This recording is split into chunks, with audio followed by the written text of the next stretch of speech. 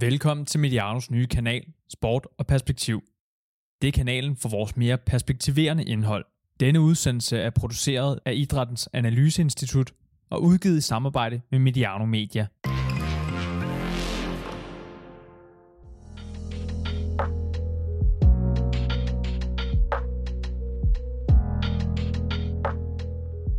Med forårs coronanedlukning og her er også nedlukningen af en stor del af dansk kulturliv, opstod der en fornyet debat om kulturens plads og funktion i samfundslivet.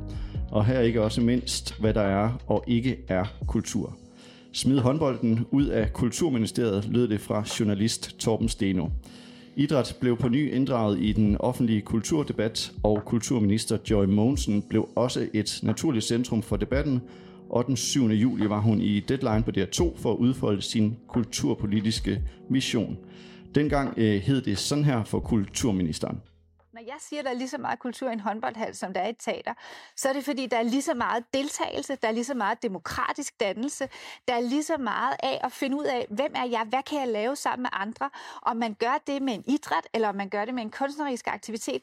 Det vigtige, det må være det der med, at man som menneske skaber, og man er i verden som menneske sammen med andre. Og der gik ikke længe før de radikale venstre også meldte sig ind i debatten. I en kronik den 26. august kom der et opråb fra 3 betydningsfulde politikere fra radikale venstre, som i Berlingske opfordrede statsministeren til at splitte kulturministeriet i 2 og oprette et kunstministerium og et idrætsministerium. De 3 radikale politikere er Jens Rohde, Zenia Stampe, Marianne Jelved, som i øvrigt er tidligere kulturminister. Og debatten om idrætten skal have sit eget ministerium, tager vi i tillægstid i dag, hvor jeg i studiet har besøg af Søren Riskær, som har en fortid som kontorchef i Kulturministeriet, direktør i Team Danmark og idrætspolitisk chef hos DGI. Du startede faktisk som idrætsforsker og skulle se på idrætten med det, vi jo bryster os af at kalde neutrale briller, og siden har du så både arbejdet for staten og den frivillige sektor. Velkommen til dig, Søren. Tak.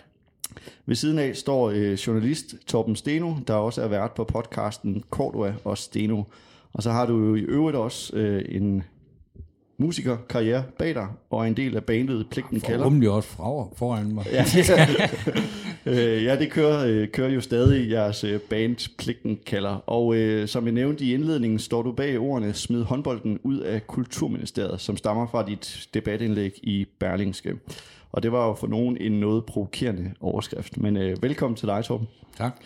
Den sidste af mine gæster i dag er en af dem, som sidder med fingrene nede i det idrætspolitiske arbejde. Det er dig, Stén Knuth, medlem af Folketinget og idrætsordfører for Venstre. Og når vi nu skal snakke idræt i dag, så kan jeg måske også lige nævne, at du har en fortid fra Taekwondo på højt plan, med blandt andet danske og nordiske mesterskabstitler. Velkommen til dig. Tusind tak skal du have. I dagens udsendelse skal vi omkring det noget omdiskuterede kulturbegreb og hvordan idræt og sport passer ind i det. Vi skal snakke om idrættens placering i Kulturministeriet og endelig også generelt om dansk idrætspolitik eller mangel på samme, vil nogle kritikere sige. Men lad os komme i gang med dagens udsendelse. Og lad os lige her fra start få sat scenen. I får lov at give et ja eller nej, efterfulgt af en ganske kort sætning i forhold til, om I er for eller imod oprettelsen af et idrætsministerium. Søren Riskær, foruden fornævnte tidligere arbejdspladser som Kulturministeriet, Team Danmark og DGI, så har du også været på podcasten Den Anden Sport og blogger på idrætspolitik.dk. Hvad siger du, ja eller nej til et idrætsministerium?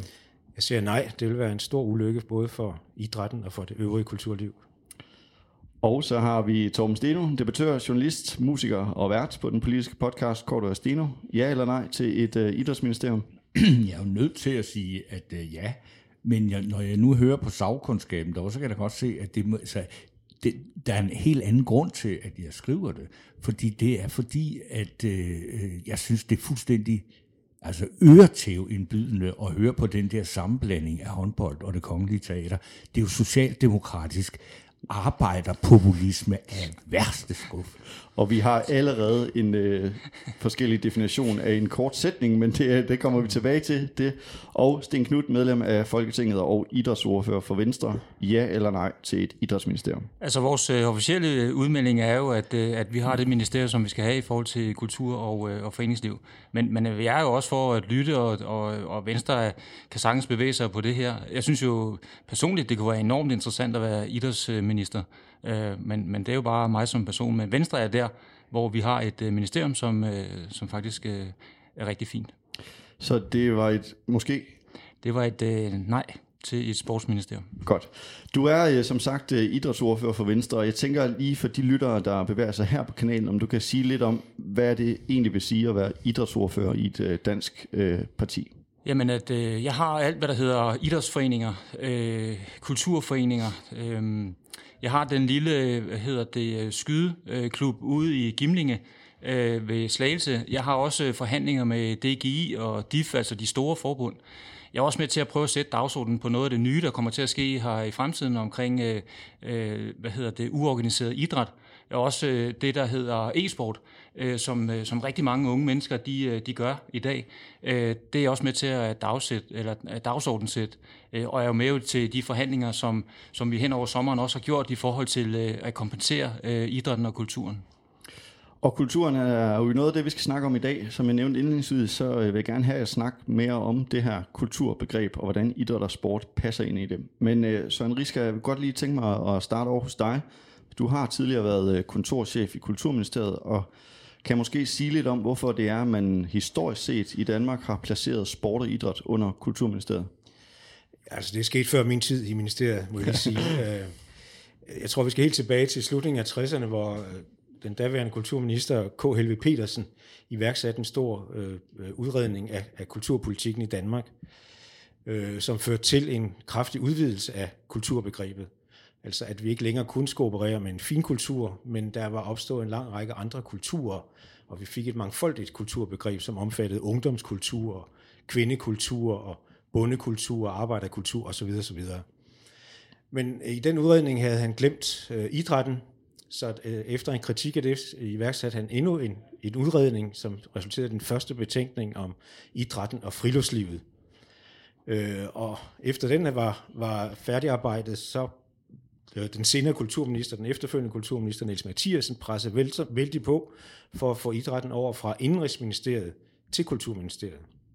Og det lykkedes så i midten af 70'erne, jeg kan ikke huske det nøjagtige årstal. Så det er baggrunden for det, og det er jo, vi har det nøjagtigt det samme i de øvrige nordiske lande, Norge, Sverige, Finland og i England, og det er i høj grad en nordeuropæisk tradition. Og den har ligget lige siden 70'erne fast i Kulturministeriet? Ja, det har den.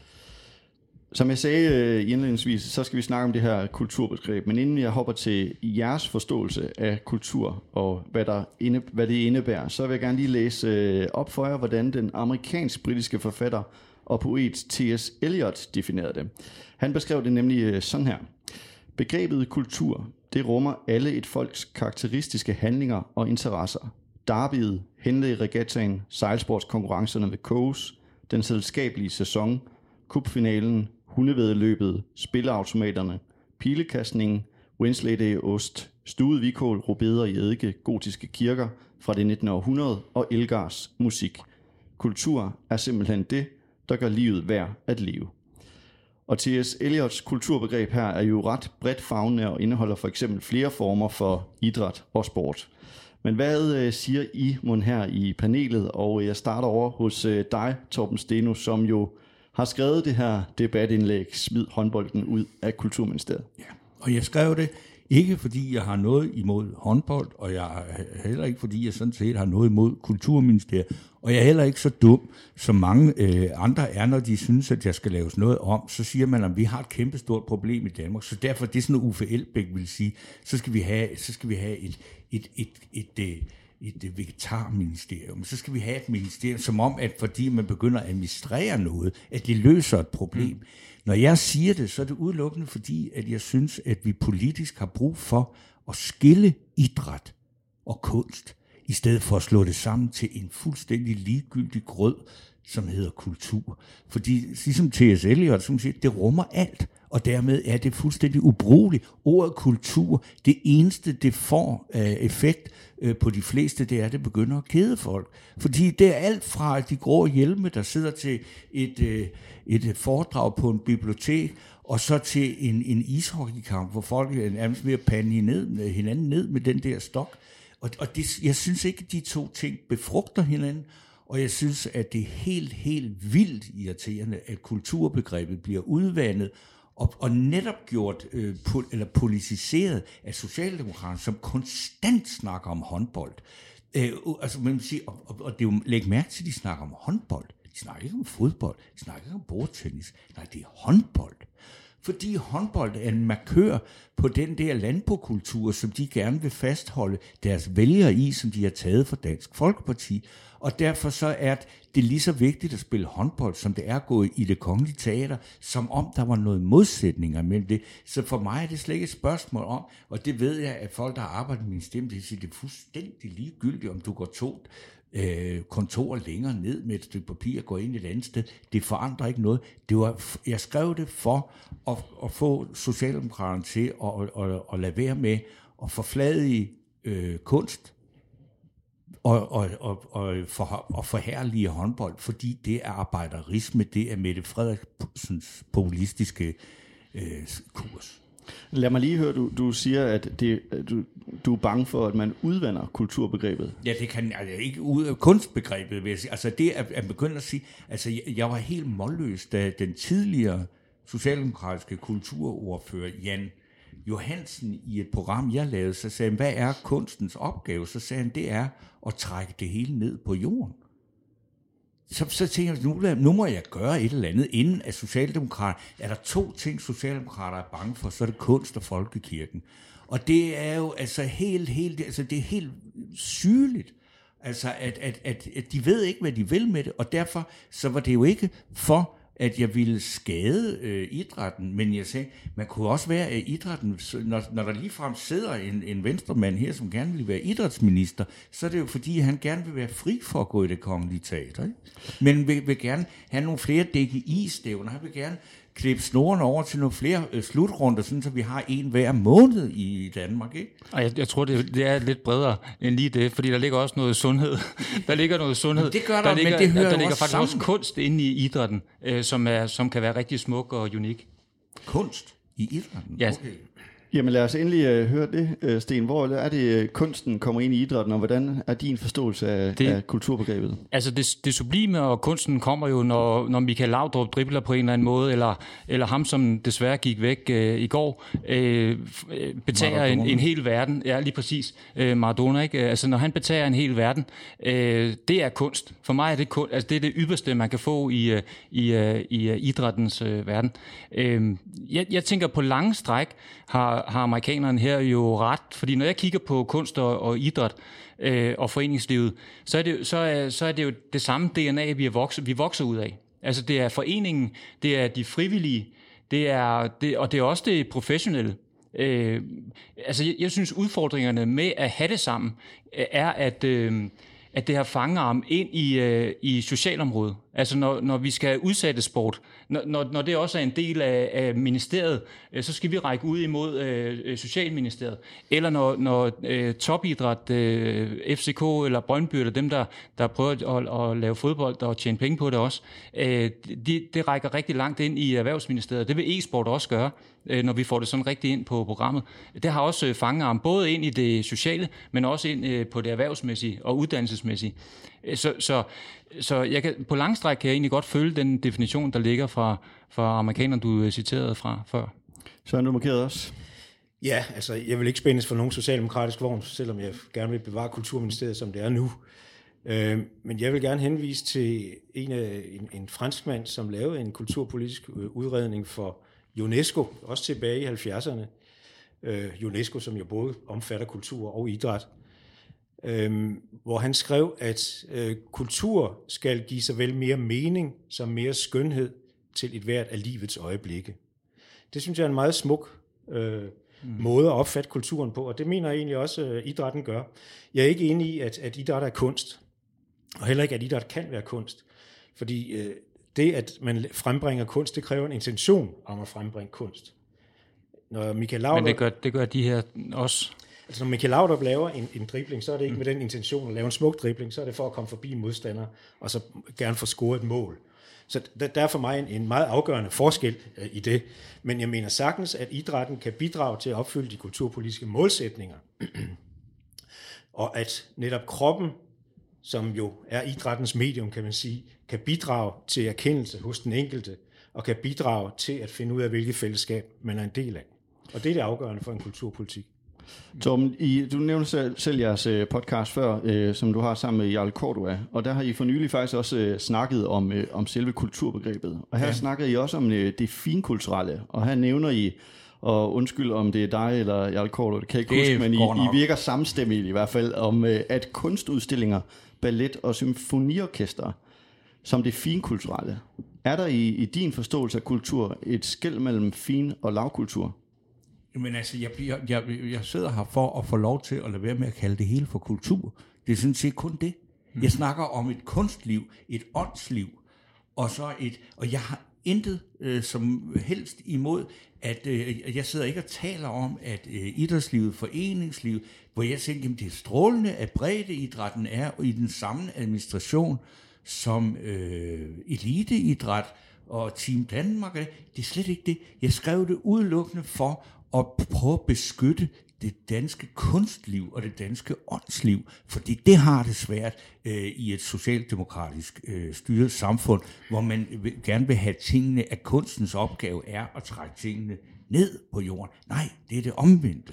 Okay, og det synes jeg, så det var det, og derfor jeg vil også sige, altså det tror jeg, at du vil give mig ret i, at det har jo intet som helst med at gøre, om man flytter rundt på nogle mysterier, og hver gang der er en regeringsrokade, så ryger fødevarene ind der, og så ryger fiskene op et andet sted. Og sådan noget. Det har ikke nogen reel betydning, og jeg efterlyser ikke en administrationsreform. Men jeg synes, at det her samfund ville have godt af at skille kunst ad, altså fra det, som værende en del af vores kulturbegreb. Og at idrætten er en del af vores kultur, naturligvis, det er en pølsevogn også. Men det er mere åndeligt, det er ikke fysisk. Altså, du ønsker ikke at skille det fysisk fra hinanden. Når vi har et kulturministerium, så har vi jo kultur, og vi har også foreningslivet. Ja. Og du kan godt se det sammen. Det skal bare skinne på hver sin måde. Ja, altså jeg kunne godt tænke mig, at når der bliver transmitteret fra et eller andet, så siger jamen så har vi kulturminister, hvem det så er, og så har vi sportsminister Knud.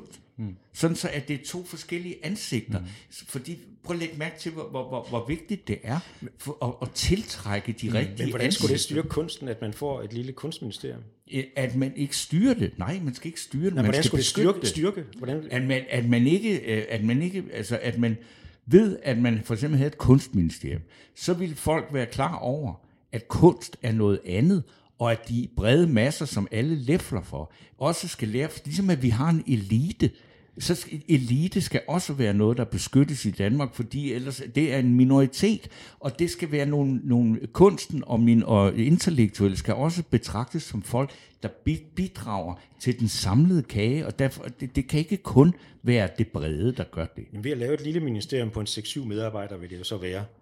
Fordi, så jeg ved ikke, det er ren symbolpolitik. Ja, men jeg kan bare ikke forstå den symbolet i det, at det skulle styrke opfattelsen af kunsten, at det har et særligt ministerium. Jamen, det tror jeg, det vil have, fordi så hvis vi skilte det ad nu, så ville det være det første relevante spørgsmål, det var at sige til Joy Mogensen, er du sportens, eller er du kunstens minister? Det kunne jeg da godt tænke mig et svar på. Og det vil kræve, og det er vel også det, Søren siger, at det vil kræve nogle flere kræfter til de to, ministerium. Fordi som det er i dag, der er de bare ikke kræfter nok. Det må jo, altså, når jeg sidder tæt på, og det er jo også derfor, at de radikale går ud med deres melding, det er jo fordi, de er utilfredse med den håndtering, der er i ministeriet. De er også utilfredse med ministeren, og det forstår jeg godt, fordi hun kom galt afsted på rigtig mange måder lige i starten på det her. Men det er jo et udtryk for, at det ikke er prioriteret godt nok, hverken økonomisk, men heller ikke, og der vil jeg give dig ret, Torben, altså i regeringen, kulturen, den står nederst. Den får ikke engang lov til at sidde med ved bordet, når der bliver forhandlet. Og der tror jeg så bare, hvis kunsten den kommer til at sidde endnu længere nede, altså med de her små ministerier, du så vil få, dels vil man få nogle lidt større ministerier, dels vil du få en minister, som ønsker at føre en aktiv politik og markere sig, så det vil blive en, der vil blande sig meget mere i kunstlivet og i idrætslivet. Hvad i hvert fald idrætslivet ikke ønsker. Jeg tror heller ikke kunstlivet gør det, de hævder i hvert fald at have armslængdeprincippet. Jeg kunne også sige, at altså, jeg synes, at man kunne også lægge kunstlivet ind under Erhvervsministeriet. Altså, det behøver ikke at være et selvstændigt ministerium. Lille bitte ministerium, hvor en eller anden skal sidde med 6-7 medarbejdere og hæve en ministerpension. Altså, for at have været det. Det er ikke på det. Jeg skrev udelukkende det, nemlig hvor jeg mener, tag den håndbold og få den langt væk fra kunsten. Fordi det er det, at Socialdemokraterne gør i øjeblikket med en helt konsekvent håndboldforherligelse i forbindelse med, at man nævner Det Kongelige Teater. Det synes jeg er plat. Jeg bryder lige ind her, fordi at, ellers så når jeg jo slet ikke med i det her program, og det er rigtig fint. Jeg vil også hellere høre jer snakke, men Thomas, det vender lige tilbage til dig, fordi i jeres podcast, der har I også haft Socialdemokratiets kulturordfører Kasper Sandkjær i studiet. Jeg citerede ham i dag. Og nu citerer jeg dig, fordi der siger du, at jeg kunne bare godt tænke mig at høre noget, der minder om en socialdemokratisk vision for kunsten og ikke for håndbolden, og den der skambridning af fællesskabet. Og skal der ikke også være noget næring til individet og intellektet? Og det blev jeg en lille smule interesseret i, det du siger der, og jeg håber, du kan uddybe det lige om et øjeblik. Men hvorfor den her dikotomiske opstilling af håndbold og fællesskab på den ene side, og kunsten, individet og intellektet på den anden? Vi tager en ting ad gangen. Jeg er også vokset op i en idrætshal og med håndbold. Jeg spillede det ikke selv, jeg spillede bordtennis, men jeg kiggede på håndbold. Og jeg kender udmærket det fællesskab, der er i hallerne ude på landet. Og det er en fin kultur, der er intet som helst i vejen med det. Jeg siger bare, at når den nuværende regering har så travlt med at forflade i det hele og sige, at håndbold og det kongelige teater er lige meget kultur, så synes jeg bare, det er åndssvagt at høre på. Fordi altså det er sjovt med i det her. At det her land, der er et sted, man gerne må være elitær. Det er inden for idrætten. Ellers så må man helst ikke være det. Men hvis jeg siger noget negativt om Michael Laudrup, så bliver jeg mod en shitstorm, som om det var majestætsfornærmelse. Ham må man ikke sige noget grimt om. Men når det drejer sig om alt andet end idræt, så må vi ikke have noget ophøjet i Danmark. Vi må ikke have lov til at sige, at vi har nogle intellektuelle, som kan noget inden for deres felt, som ikke andre kan. Så skal vi hele tiden have det bredt ud.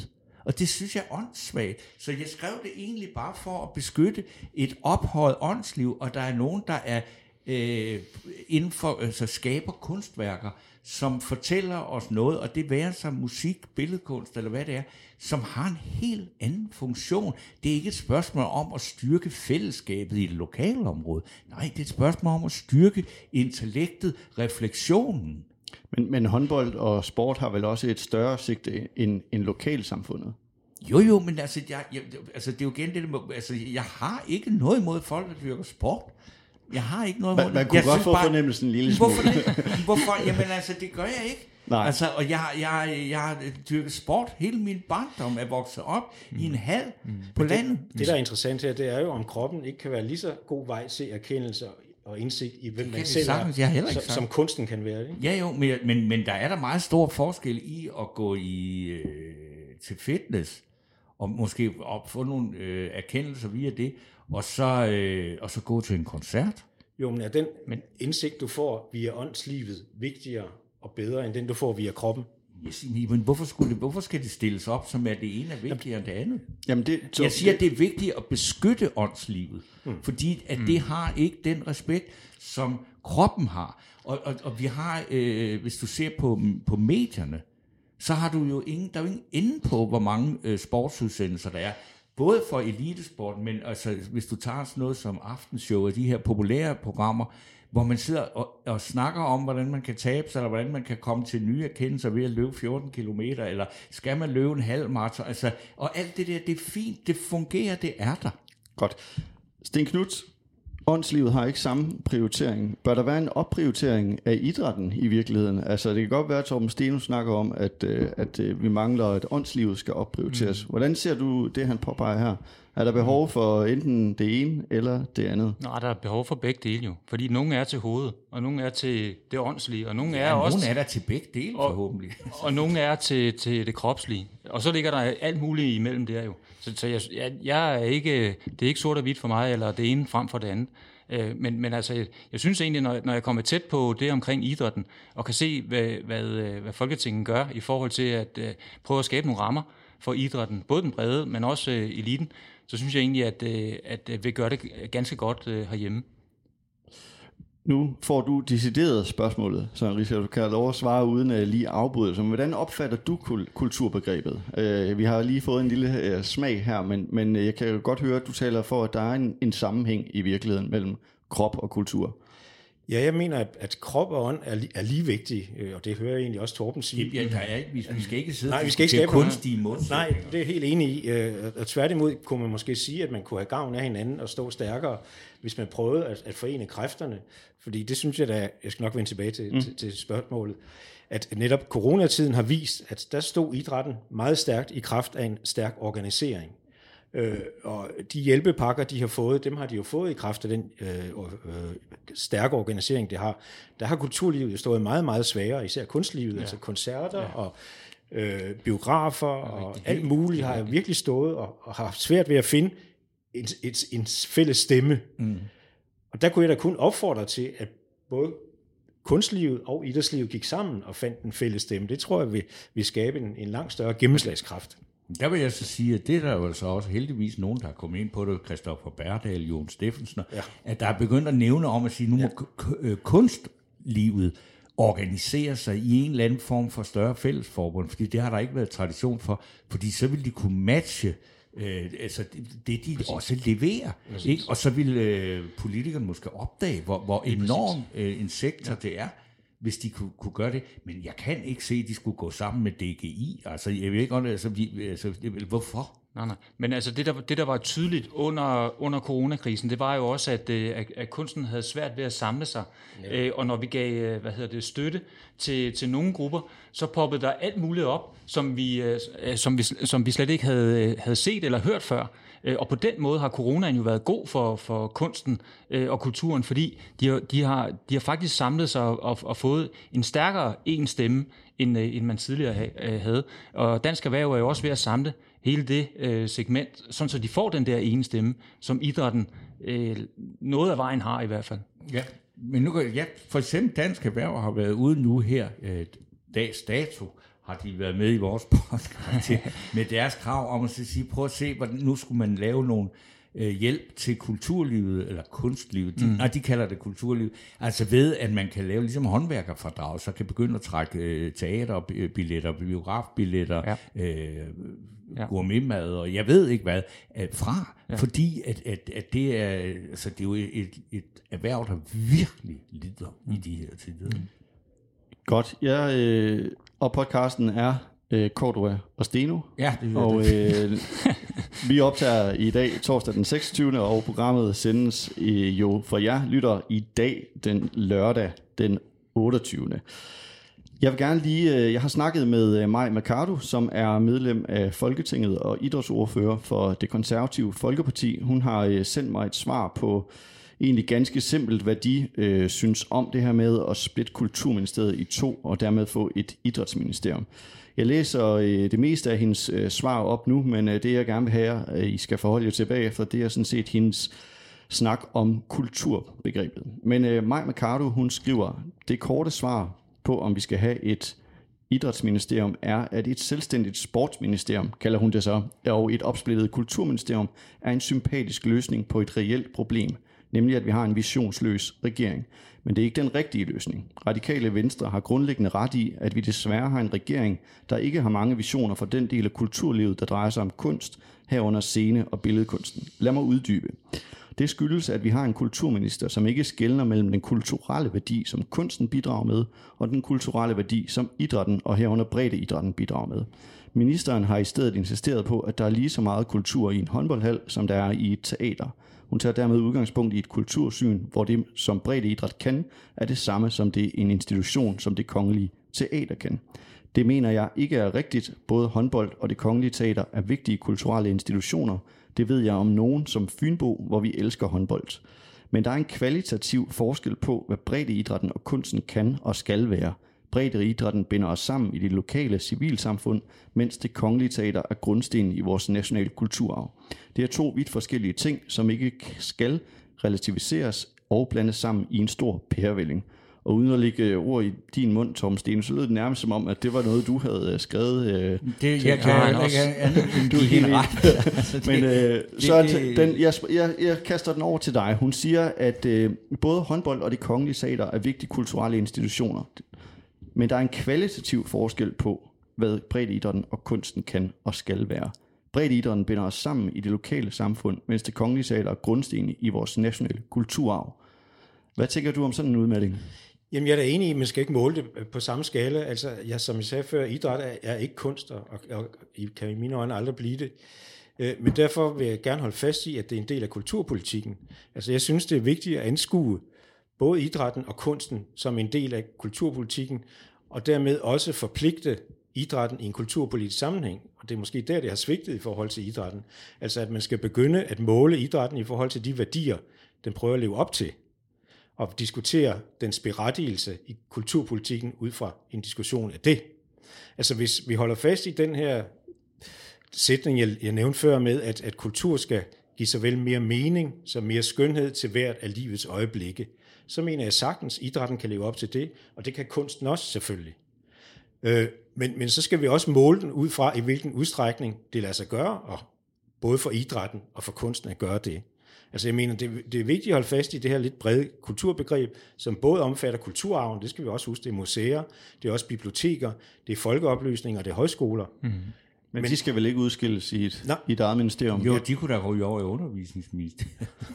Vi får mange små ministerier. Vi kan ikke små, men altså, vi kan bare flytte rundt, men det gør de hele tiden. Jo, men jeg synes, man skal passe på ikke at vurdere kulturpolitikken og kulturministeriets organisering ud fra en siddende minister.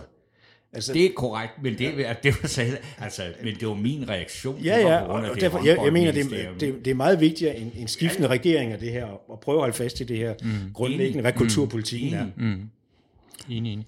Hvad hedder det? Altså det er ikke... Idræt er jo også inde i København. Det brede er også i København, og eliten er også i København. Den er også i Odense, den er også i Slagelse, den er jo alle steder. Så Majs, i forhold til, at håndbold er for det brede og ude i landdistrikterne, eller hvad det var, den køber jeg ikke. Altså idræt er over det hele. Men det er et spørgsmål om, hvordan vi ser på det. Fordi vi har jo også kunst ude i, i Slagelse. Vi har også, og rigtig fin kunst. Men det handler om, med hvilke øjne vi ser på det, og hvordan det bliver behandlet. Jeg vil gerne lige vende tilbage til dit debatindlæg, Tom Steno. Jeg kan forstå efterhånden, hvorfor det er skrevet. Det var for at kunne få noget ud af Socialdemokratiet. Men du skriver også i dit debatindlæg, at ja, kultureliten, som jo er et yndet skældsord, også blandt dem selv. Men heldigvis har vi stadig sådan en, som trods alt stimulerer vores intellekt og kultur med andre våben end sportens. Kan sport ikke stimulere vores intellekt? Jo, det kan det godt, men det er ikke det, der er det. Altså, og så er det igen, der er to ting. Altså, jeg ved ikke, om det er lige fra med intellekt, det stimulerer. Der er meget stor forskel på Champions League, og så et DGI-stævn med nogle køller. Ikke? Altså, eller tyndebånd, eller hvad det nu er. Så jeg synes bare, idræt, det er så... Det er også enormt omfattende, hvad det er. Ja. Og nogen kigger på det som et fællesskabsting, hvor man oplever et eller andet stævne, hvor man mødes om og vise hinanden, hvad man kan, hvor det ikke er vigtigt, hvad publikum synes, fordi selvfølgelig er der ikke noget publikum, der betaler for at komme ind og se et motionshold fra Nørre Ubehag, stå og svinge med nogle tyndebånd, men det kan have en kæmpe stor værdi for dem, der gør det, og dem, de mødes med, og alt det DGI-stævnet. Jeg elskede da Morten Olsen for en sjældent gang skyld var morsom, der sagde, at nu var der snart simpelthen så mange lande med ved EM i fodbold, at det begyndte at minde om et DGI-stævn. Altså, og det har jeg intet skidt at sige om. Og når jeg hævner det, jeg siger, at det er blevet så populært at sige kultureliten, og så siger man sådan, så foragter man det. Og det synes jeg er enormt uheldigt, at man udskammer en gruppe mennesker. Og det var det, jeg sagde. Det var ikke fordi, det skulle være på bekostning af idrætten. Så lad mig hverken prøve. Den eliten eller den brede. Torben, så lad mig prøve at spørge på en anden måde. Hvad er det så, kunsten kan? Jamen altså, det er da, at du kan... Altså kunst, det er for eksempel litteratur.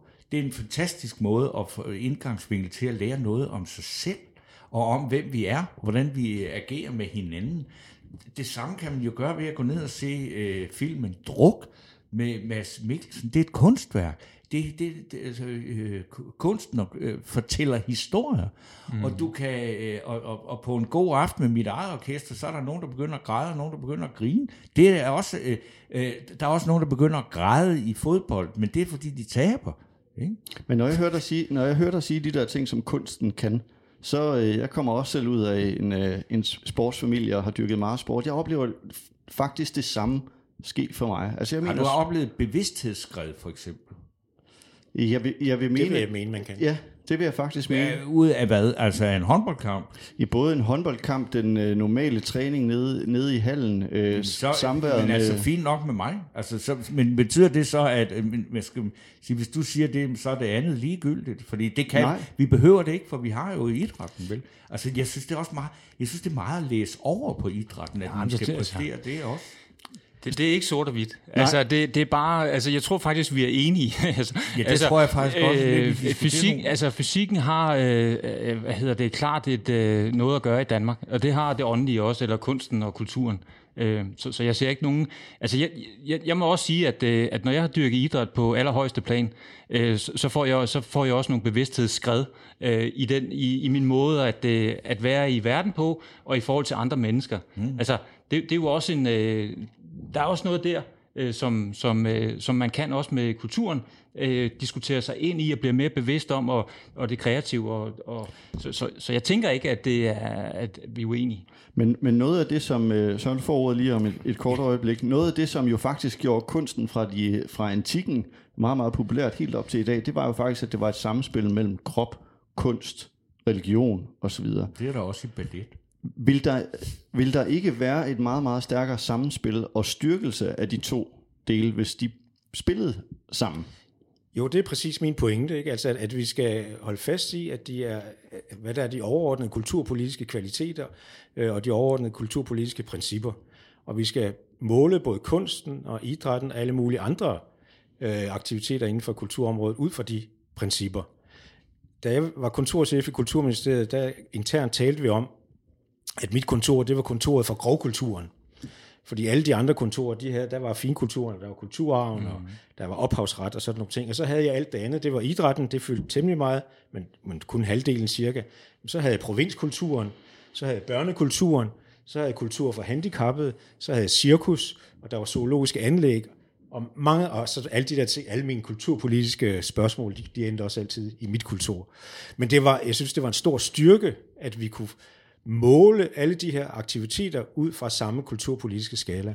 Men det var, jeg blev mærke i, at første gang, at du talte om det her ministerium, så var det, at det var Christen Helve Petersen, der er en gammel kulturminister, ikke? Der havde nogle idéer om, hvad der så skulle være det. Og så blev han erstattet Niels Mathiasen, som så sagde, jeg vil gerne have kulturen med herover. Det vil sige, at der lå kulturen et andet sted. Nej, han ville have idrætten over. Ja, han ville have idrætten derovre, ikke? Ja. Det var det selvfølgelig fordi, at hvis man kun havde kulturen, så havde man på lille ministerium, ikke? Men man kunne jo lige så godt have det. Altså, der er jo ikke nogen, der siger, at det er naturligt, at de skal ligge sammen, hvis vi nu skal gå ind i den der administrative debat, ikke? Jamen lad os lige prøve det, Søren, du har siddet derinde. Hvor mange medarbejdere beskæftiger sig med idræt i Kulturministeriet? Hvor mange beskæftiger sig med kunst i Kulturministeriet? Ja, jeg ved jo ikke, hvor meget det er lige om, men dengang jeg var kontorchef, der var der en 2-3 medarbejdere, og så en stor del af min tid jo. Og der var en 6-7 medarbejdere, der beskæftigede sig med den skabende kunst. Så 2-3 stykker på idrætten? Ja, og hvis man skulle lave et ministerium med dem, altså det er ligesom erfaringerne fra ældreministeriet kan jo tale sit eget sprog om Thyra Frank, ikke? Altså, det vil jo blive på nøjagtig samme måde. Det var en meget stærk politisk konstruktion for at skaffe et arbejde til en, der ikke skulle lave noget. Altså, det var jo helt vanvittigt. Men der er også... Må jeg lige byde ind der, fordi det er meget sjovt, de nævner det her med ældreministeriet. Jeg har fundet en kronik fra 2017, som er skrevet af formand i Dansk Boldspilsunion, Jesper Møller, og næstformand Bent Clausen. Og den er udgivet på altinget.dk. Der skriver de, at regeringen har med udnævnelsen af en ældreminister vist evne til at se, hvordan et område kan skabe større resultater, hvis ansvaret samles et sted. Vi mener, at dansk idræt og foreningslivet fortjener samme opprioritering. Hvis vi vil noget med integration, sundhed, folkeskolen og det forpligtende fællesskab i Danmark, så har vi et effektivt og konkret værktøj i værktøjskassen, som vi ikke bruger målrettet i dag. Så kære regering, kære statsminister, prioriter sporten, giv danskerne vores første sportsminister. Kunne de ikke have en pointe i det, Søren? Nej, det kan de bestemt ikke. Altså som sagt vil det jo blive et mikroministerium, og det vil svække idrætten i det samlede ministerium. Altså det vigtigste med en kulturminister, det er at have en kulturminister, der sidder tæt på partiets inderste cirkler, eller helst en, der sidder i regeringens K-udvalg. Prøv lige at forklare, hvorfor det vil svække idrætten. De taler jo nærmest for det modsatte. Ja, du vil få en lille juniorminister, som formentlig vil skulle referere til måske en kulturminister, ligesom og så kunne der være en kunstminister ved siden af, der begge to refererer til en kulturminister. Og jeg har tit oplevet internationale sammenhænge, de her sportsminister, de kommer ud, og de har stort set ikke noget mandat, når man skal forhandle, og de skal så tilbage til deres overordnede minister for at få lov til at sige ja til det, vi har forhandlet os frem til i EU-sammenhænge for eksempel. Og internt i regeringens hierarki vil det også blive en, der er allernederst under kirkeministeren formentlig, og derfor vil ikke have nogen adgang til at forhandle med de stærke centrale ministre. Og det skal jo lige siges, at det her skete jo under VLAK-regeringen med din partifælle Lars Løkke Rasmussen. Jeg kan ikke høre, hvad du siger. Nej, præcis. Hvad tænker du om den her melding fra DBU? Jeg synes, det de har ret i, for det er jo også en af pointerne, det er, at vi har ikke en idræts- eller sportspolitik aktivt. Altså vi har et ministerium, som har 2-3 medarbejdere, men vi har ikke nogen politik på området. Vi ved ikke, hvad vi vil med det. Det vi har gjort, det er, at vi har sagt til idrætten, nu får I en masse penge, og I får, og så er det udliciteret. Og så kan I gøre stort set, hvad I har lyst til. Og så kommer vi og kigger til jer en gang hver 4-5. år, når det her bevæger for livet, det skal lige kigges efter i sømmene. Så vi har, på den måde har vi ikke nogen aktiv idræts- eller foreningspolitik, og det kunne man gøre. Men det kræver så også, at man trækker noget af den økonomi og politik ind, som man gerne vil have drevet, det her, at man trækker det ind i et ministerium, som får en styrke, og som kan batte. I forhold til det her med, at idrætsminister ikke har, mandat, så må jeg bare sige, at sådan oplever jeg det også i dag med Joy. Altså, og det er ikke for at være, det er ikke for at være efter hende på nogen måde, men hun har ikke noget mandat. Og det er også derfor, hun kommer galt afsted hele tiden. Og prøv lige at uddybe, det er Joy Mogensen, vores nuværende kulturminister, som ikke har mandat til... Ja, jeg ved ikke, det må være koordinationsudvalget, som hver regering jo har. Jeg tænker ikke engang, hun sidder med ret meget ved det bord. Hun sidder i coronaudvalget dog. Ja, det gør hun. Men det er et helt andet. Det er C-udvalg. Så når vi har forhandlet, og hvor man så kan mærke, at nu er hun ude på noget, hun ikke har Hjemmel, eller nej, det er en helt anden snak.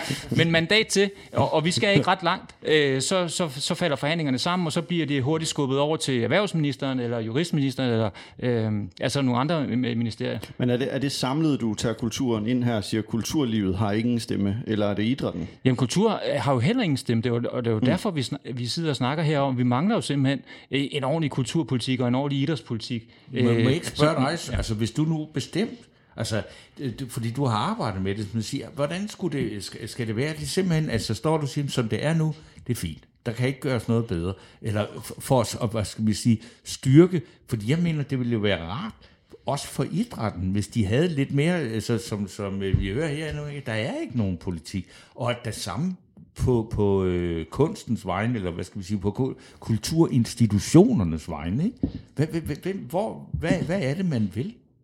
Jamen det er jeg helt enig i. Altså i hvert fald på idrætsområdet er der jo stort set ingen statslig idrætspolitik. Og der tror jeg netop, altså DBU ikke har tænkt det der ordentligt igennem, fordi hvis der kommer en minister, som har nogle aktive intentioner, det er jo det, som de frivillige organisationer helst vil have sig frabedt. De vil helst bare styre det hele i fred, uden indblanding fra statens side. Men det kunne da være interessant, hvis man fik en aktiv minister.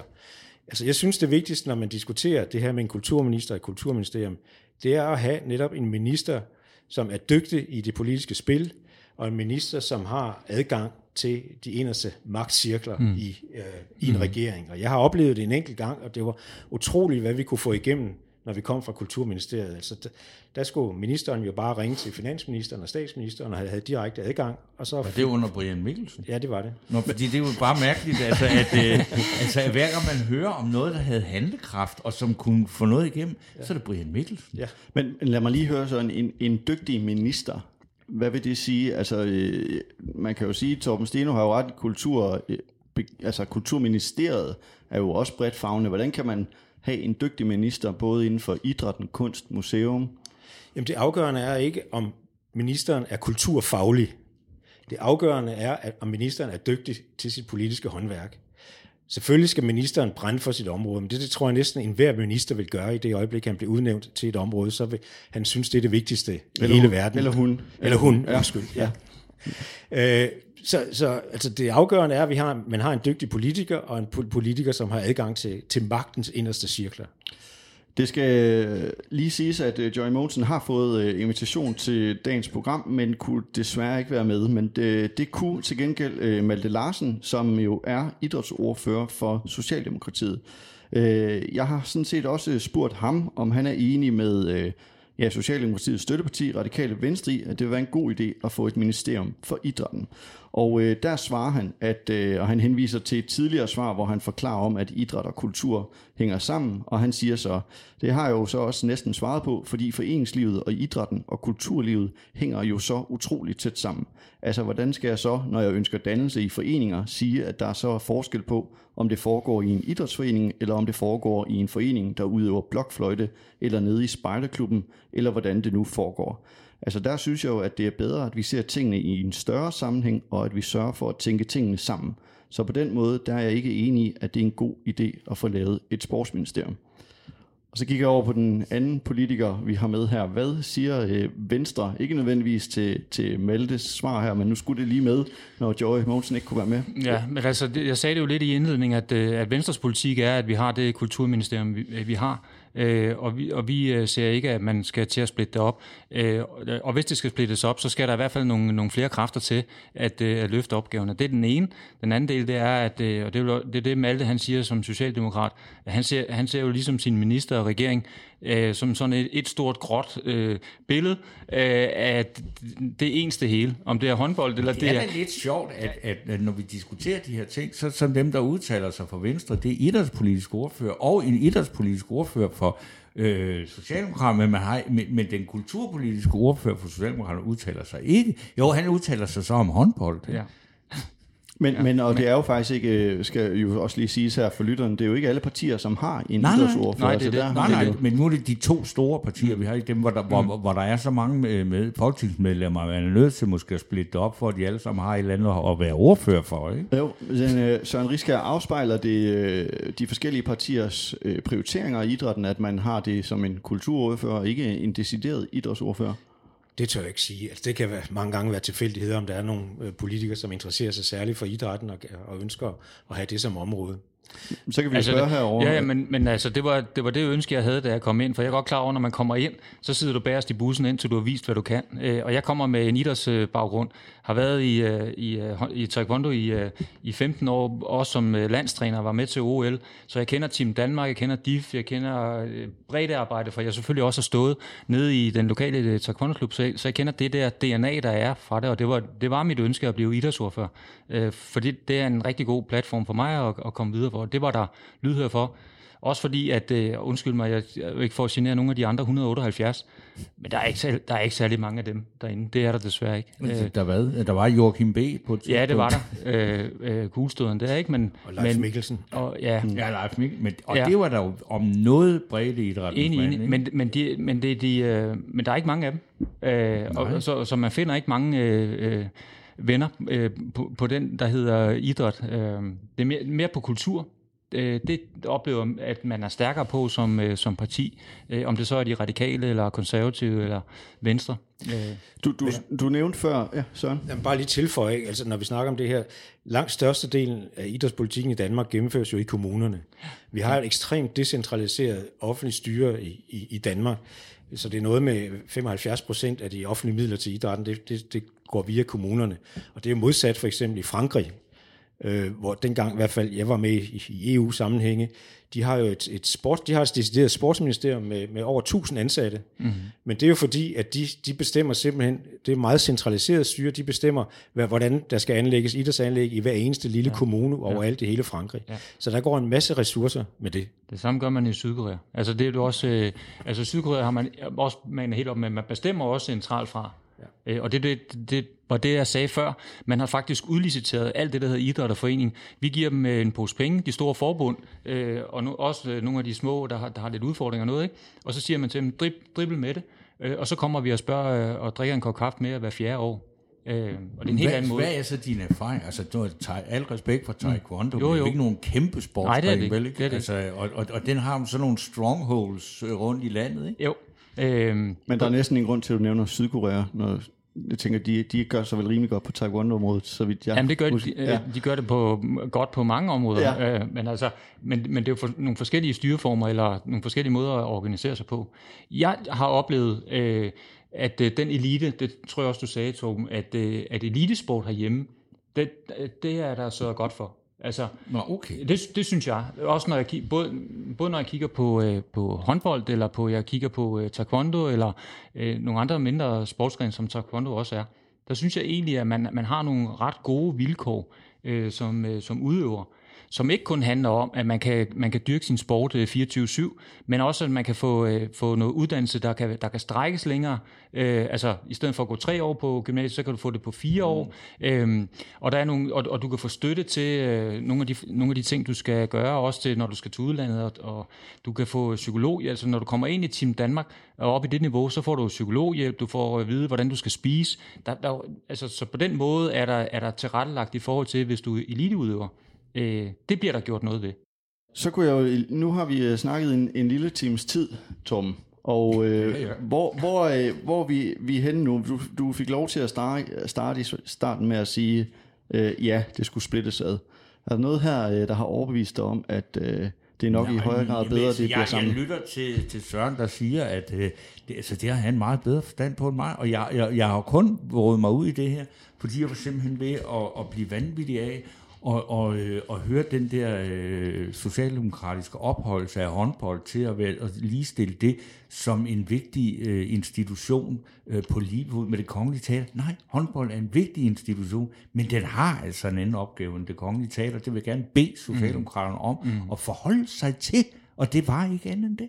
Godt, men det kan godt være, at du har svaret på det så. Hvad er det for en anden opgave? Det forstår jeg ikke helt. Jamen det er, at vi skal have et åndsliv, vi skal have et kunstliv i Danmark, som også kan være med internationalt, og også nationalt på den måde, at der er en meget del af kunsten i Danmark, som er dansk sprog, i hvert fald litteratur og altså teater. Og jeg ved ikke, hvorfor vi altid snakker om teater, fordi det er i virkeligheden den mindst vigtige kunstart, fordi det er den, der har den mindste berøring med masserne, mens for eksempel danske film er meget, altså mange mennesker, der ser dansk musik. Altså, der er så meget, og jeg synes bare, at jeg vil gerne slå et slag for det. Og selvfølgelig også af egoistiske interesser, fordi at jeg kommer meget rundt i forskellige steder af Danmark og oplever, at der er en stor interesse for kunst og et åndsliv på den måde, og det synes jeg, man skal passe på, og derfor kan jeg bare, i øjeblikket lever vi under en socialdemokratisk regering, som simpelthen ikke kan gøre det fladt nok, og det bryder mig ikke om. Søren Riskær, det er jo meget sjovt at høre Torben Steno snakke om, at han kan næsten ikke høre eller se andet end håndbold komme ud fra Socialdemokratiet, men du står for ganske få minutter siden faktisk og efterlyser en statslig idrætspolitik, altså at der ikke er mangel på det. Så det er næsten, altså, han anklager lidt for, at idrætten fylder for meget, og du har næsten det... Jo, den fylder for meget i en retorik, der handler om, at nu skal vi cementere den opbakning, vi har for de vælgere, som ellers var forsvundet til Dansk Folkeparti, og som synes, at det at gå ned i hallen og se Serie 3-håndbold, det er det bedste. Det er jo interessant, at idrætten fylder meget i medierne. Ja. Men idrætspolitikken fylder ingenting. Til gengæld fylder kulturpolitikken rigtig meget i medierne. Ja. Altså der er jo hver dag aviser på alle eller på flere sider kulturpolitiske spørgsmål. Og det synes jeg er en ubalance. Altså jeg forstår ikke, at idrætten ikke kan interessere politisk, fordi der er så mange spørgsmål, der hele tiden rejser sig, og som simpelthen går hen over radaren for journalisterne. Og det er dybt problematisk, synes jeg, fordi det forhindrer den offentlige debat, der burde være om idrætspolitikken. Altså, du synes ikke, idrætspolitikken bliver taget seriøst nok? Nej, det gør den ikke, og den Du ender... må jo vide det, når du sidder jeg efterlyser det jo også. Jeg efterlyser jo også hos os selv, og det vil jeg så i gang med at gøre, fordi jeg så også er kommet ind, ikke? Og et par andre, som interesserer sig lidt for det. Altså, vi har jo ikke nogen politik. Men lad os lige prøve lige at hænge lidt i det. Vi har ikke nogen idrætspolitik, men vi har jo, altså om man vil det eller ej, en masse politikere, som gerne vil sole sig i idrættens lys, skaffe sportsbegivenheder til Danmark, men det er ikke den del af idrætspolitikken, du snakker om sådan. Jamen det er det også, men jeg mener, at det er rigtigt, vi har ikke nogen statslig idrætspolitik. Den er overladt til de frivillige organisationer, til nogle ganske få organisationer, og de er sikret en indtægtsstigning, uanset hvad der sker med overskuddet, så er de sikret som jeg tror, det er en af de få modtagere af statslige midler, at de sikret indtægtsstigninger i altid fremover, indtil loven så bliver evalueret endnu en gang måske. Men staten har ikke nogen selvstændig idrætspolitik, og de spæde forsøg, der har været gennem de sidste årtier, de er faldet til jorden hver eneste gang. Fordi vi ikke er stærk nok. Altså, vi er jo ikke mange nok og stærk nok til at kunne sætte den dagsorden i Folketinget. Det må vi jo også sande. Jamen, nu ved jeg godt, at nu handler det om noget andet i Folketinget de her dage, og du kommer lige derfra, fortalte du, inden vi gik på, men er det noget, du vil presse yderligere på for? Ja, det er klart. Altså, vi er i gang, Venstre er i gang med at lave deres politik på den lange bane, og det handler både om kultur, og det handler sandelig også om idræt og foreningsliv. Og hvornår får vi noget? Ja, det får vi til sommer. Altså hen imod sommer vil der komme nogle dryp, og så vil der komme til sommer et idrætspolitisk udspil. Et kultur- og idrætspolitisk udspil, ja.